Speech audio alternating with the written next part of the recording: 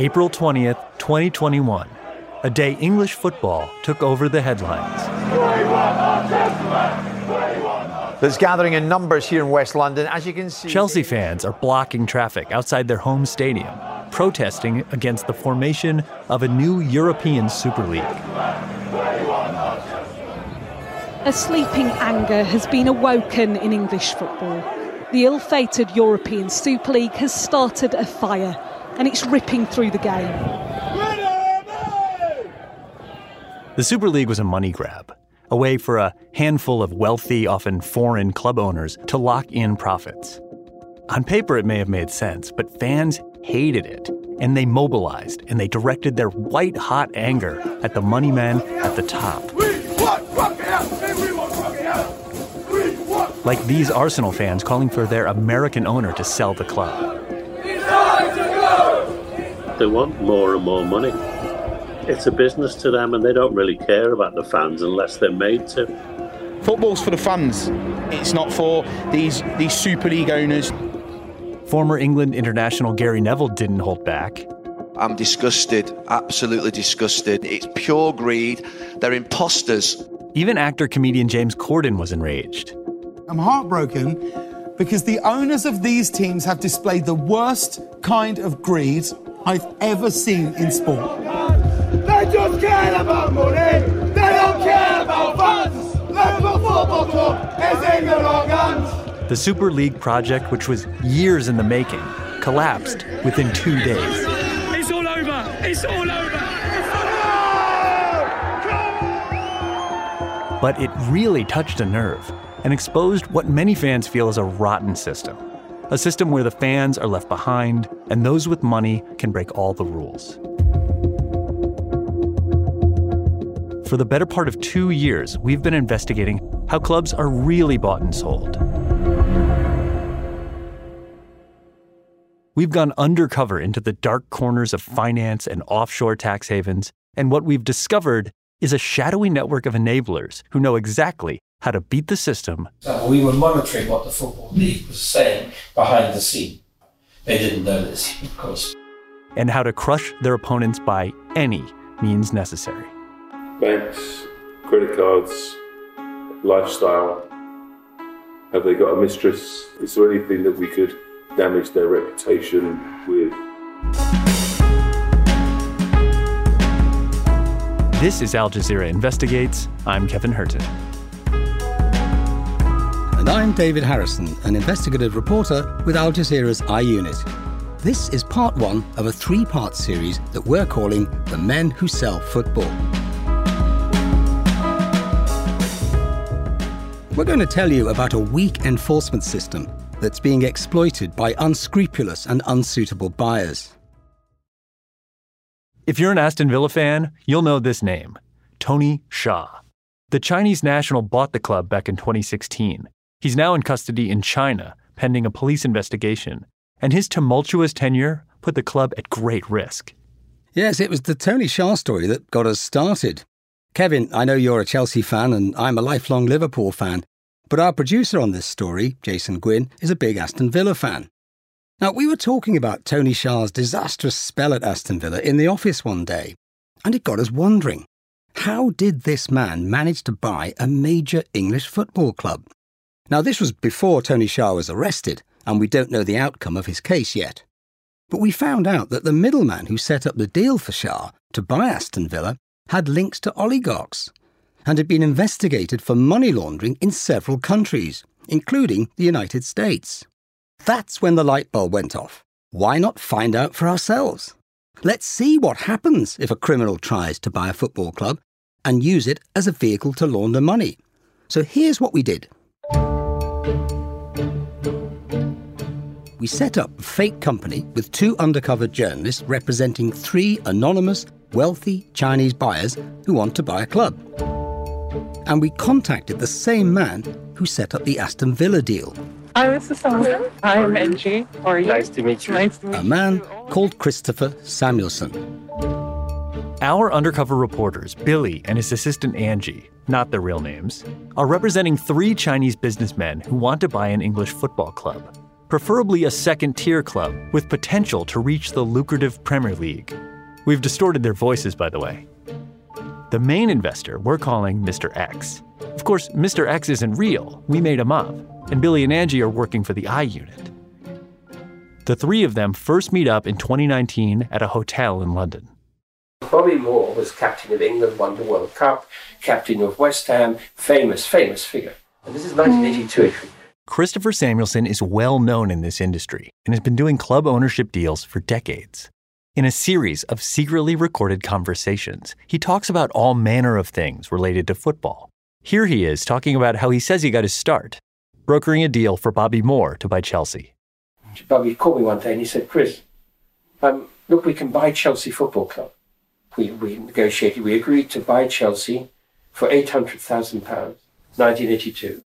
But the problem was the access to the ground. So we didn't do it.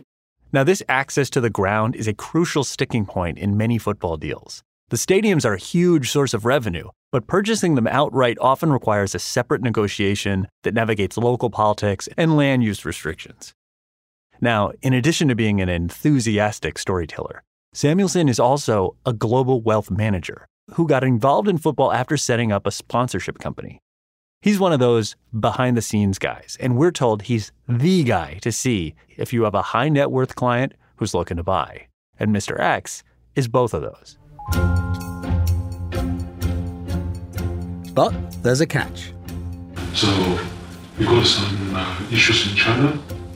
Billy gets Samuelson up to speed on Mr. X's complicated personal history. First off, he's extremely wealthy. But, and this is a big but, he had to flee China because he got rich illegally. And his money was dirty. He escaped back to Hong Kong. Right. Safely. Okay, the usual rubbish. Okay, I'm used to it. I mean, I'm in the real world. I understand all this. It's not your everyday rubbish we're talking about here.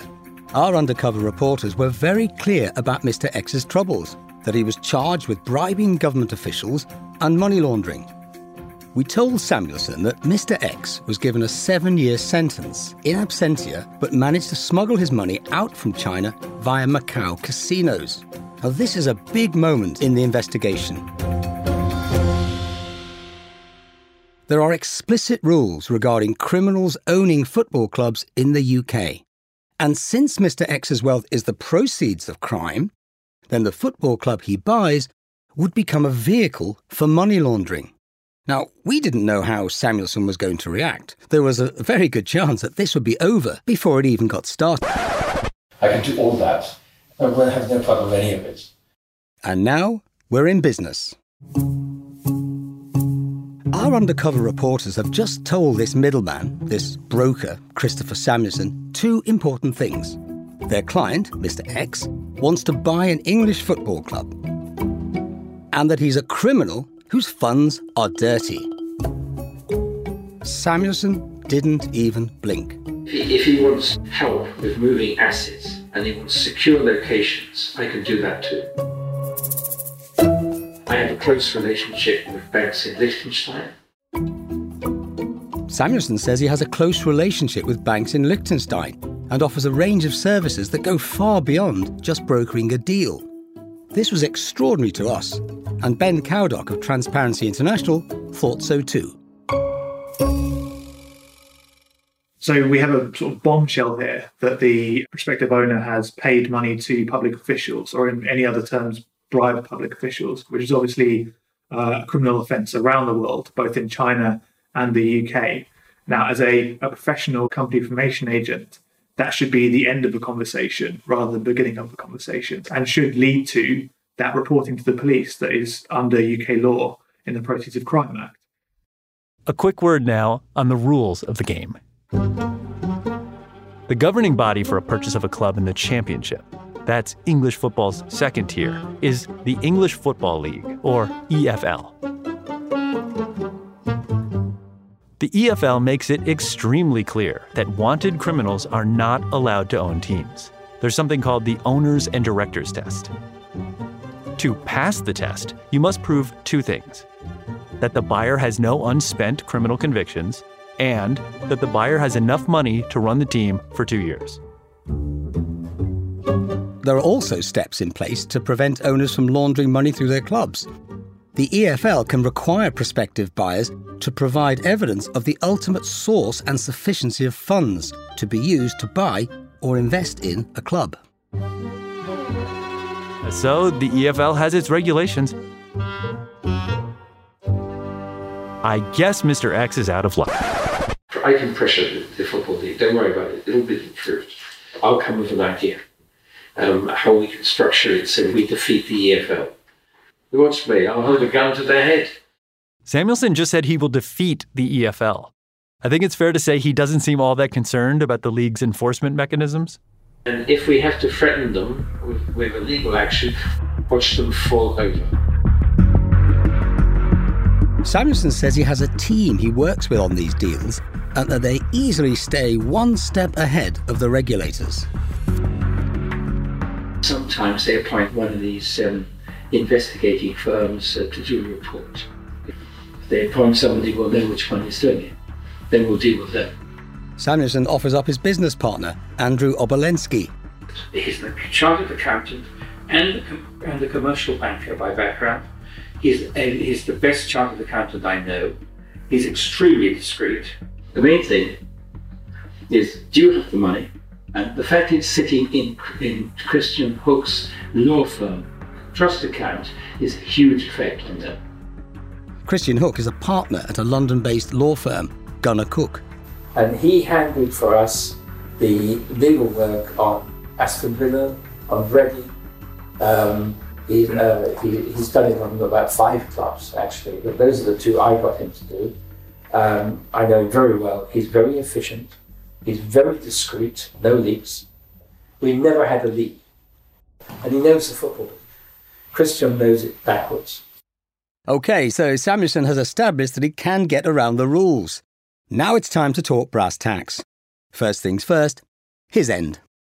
We charge 3% on the value of when we're doing buying or selling a club.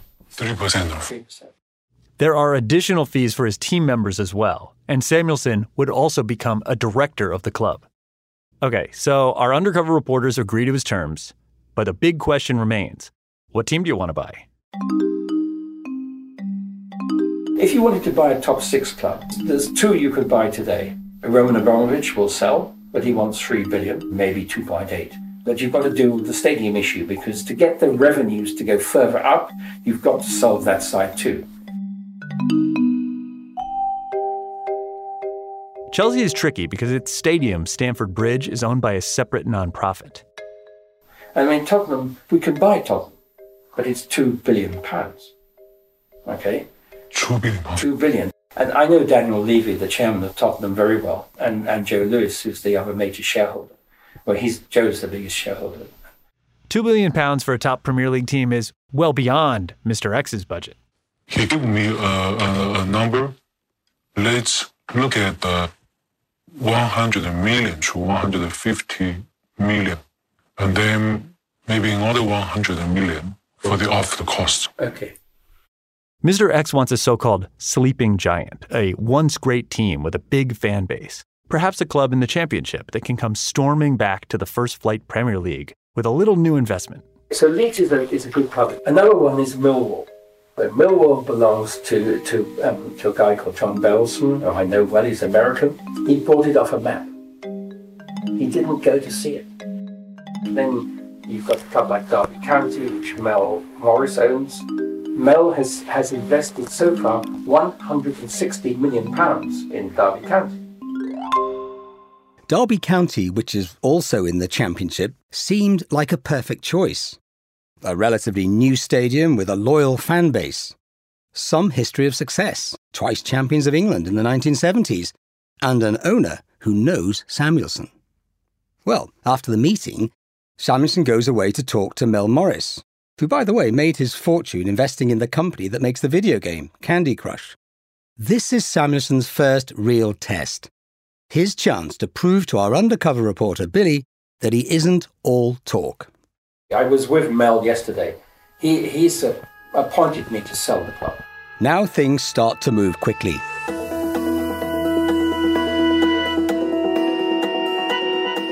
Samuelson presents Billy with an acquisition plan and funding requirements. He tells him that Mel Morris is willing to do one of two deals. One deal is 100% 50 million, debt-free, but he owns the stadium separately. Like Chelsea, the Derby Stadium is owned by a separate entity, but Samuelson says it won't be an issue. The second option is for Mr. X to buy the stadium as well. The stadium, I think he paid 29 million for it. We can buy the stadium too, separately, but it's a separate deal. Samuelson says it'll take about £100 million, or $130 million at that time, to get the deal done. The next thing we know, our undercover reporters are on their way to Derby to meet Mel Morris.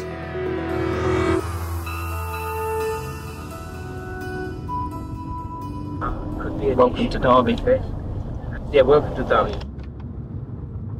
We arrived on a bit of a mad morning. It was the day that Derby's manager and former England international Frank Lampard left Derby for his former club, Chelsea.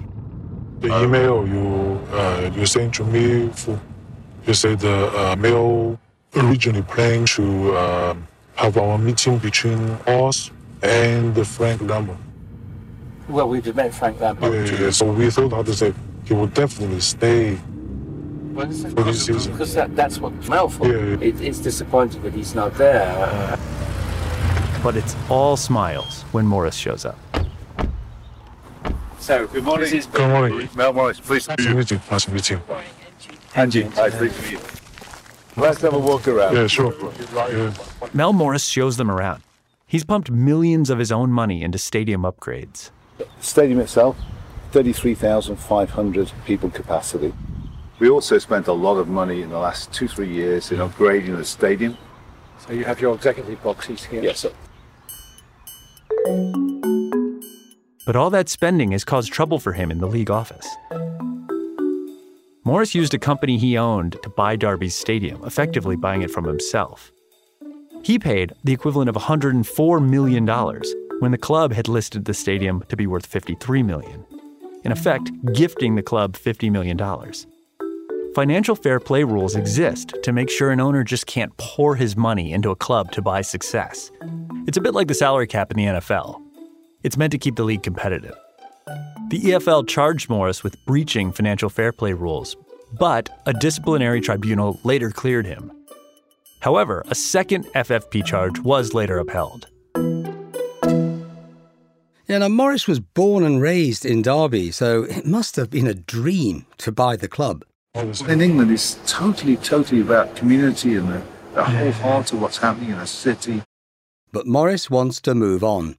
He finally makes our undercover team an offer which includes that he stay on as a minority shareholder so that he can write off his loans over a number of seasons, in order to once again circumvent FFP regulations. How much loans do you have in the club at the moment? About 140 million. Yeah. But to you, it's irrelevant. You're not going to have to pay that. But if you write it off at the time of the transaction, the club gets no benefit on the financial fair play regulations to do it, which is something we must not commit in writing, but is important, is that when we look at the structure of it, from the Football League's perspective, I'm no longer a connected party to the football club. I'm a minority shareholder. So, as a minority shareholder, FFP rules would not apply to his funds. But anytime you hear, we can't put this in writing, it sets off alarm bells. So we asked football finance specialist Kieran Maguire for his take on what's going on here. Mel Morris's proposals do not break the letter of the law from my analysis. It certainly breaks the spirit of the law. The proposals by Mel Morris will certainly give Derby County, under the new ownership, a financial advantage against other clubs in a similar position. Is that an unfair advantage? I think that would be for the EFL to monitor and to choose whether or not to have charges against the club. John, it's been a real pleasure. Thank you. Thank you so much. Thank you very much. Thank you so much. Thank you. Thank you for your time. Soon after our visit, Billy told Samuelson that Mr. X was pulling out of the Derby deal, careful to make sure that we didn't prevent a legitimate buyer from coming in. But even that didn't deter Samuelson, who kept trying to persuade Billy to buy the club. So just who is Christopher Samuelson? We're about to find out a lot more. That guy's like a sort of secret master of the universe. And a money man with, as it turns out, some very notorious characters in his circle, including a former police officer. We've also discovered new details about one of England's oldest clubs that... I'm sure Aston Villa fans will be absolutely staggered to hear. That's next in part 2 of The Men Who Sell Football, so keep listening. Al Jazeera contacted all those involved in this investigation. Samuelson's lawyers say that he had not been informed of Mr. X's criminal convictions. Had he known, he would have ended discussions immediately. Mel Morris and Derby County didn't respond to the issue of financial fair play rules, but they say the club would only be sold to, quote, appropriate custodians. Andrew Obolensky tells us that he never had any dealings with anyone resembling Mr. X, and that he is not Samuelson's business partner. Christian Hook and Gunnar Cook say they comply strictly with all legal and regulatory obligations at all times. Our investigation uncovered no evidence to suggest otherwise. Millwall owner John Barrelson told us that Samuelson's comments about his purchase of the club were wrong and that he made a series of investments before taking control. And finally, Roman Abramovich's lawyers tell us that Chelsea is not for sale. This episode was produced by me, Kevin Hurton, with help from David Harrison and Jason Gwynn. Craig Pennington is our audio editor. Clean Cuts did the final sound mix. Joe DeFrias is the show's executive producer, and Phil Reese is Al Jazeera's director of investigative journalism. We'll see you next time.